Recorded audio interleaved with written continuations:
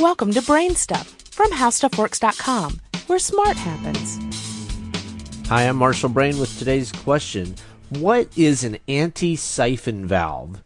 If you live in a house with a built-in lawn sprinkler system, there's a device called an anti-siphon valve or a backflow preventer in your yard.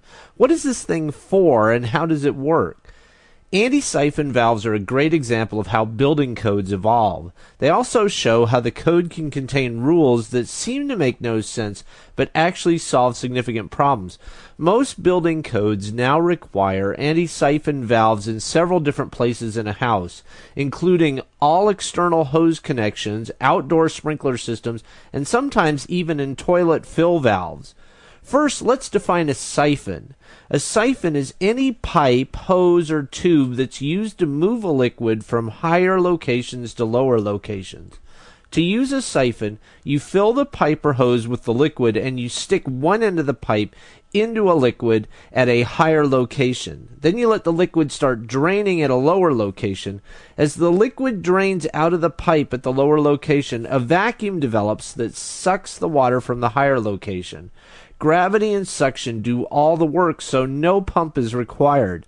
You can use siphons to drain ponds, empty barrels, remove gasoline from gas tanks, etc.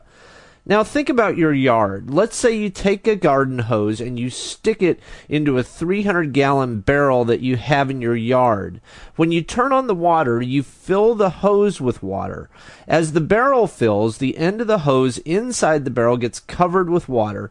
Now imagine that the water pressure fails, for example, because someone opens a fire hydrant and significantly lowers the water pressure on your block. What'll happen is that the water in the barrel will siphon back through the hose into your water system. So the next time you turn on your kitchen sink, you're drinking water out of that barrel. Yuck! And the problem is even worse if you're using the hose to fill a pesticide tank.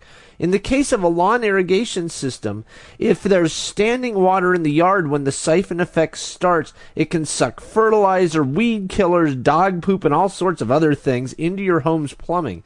That's double yuck. The anti-siphon valve prevents all of this. The anti-siphon valve is nothing more than a one-directional valve.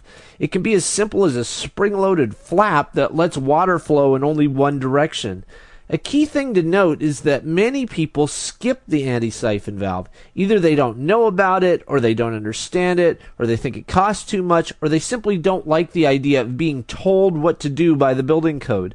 In the process, they endanger their own health and the health of their neighbors because there's an actual problem that the anti-siphon valve solves. That's why there are building codes and building inspections.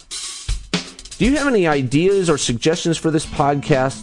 If so, please send me an email at podcast@howstuffworks.com. For more on this and thousands of other topics, go to HowStuffWorks.com.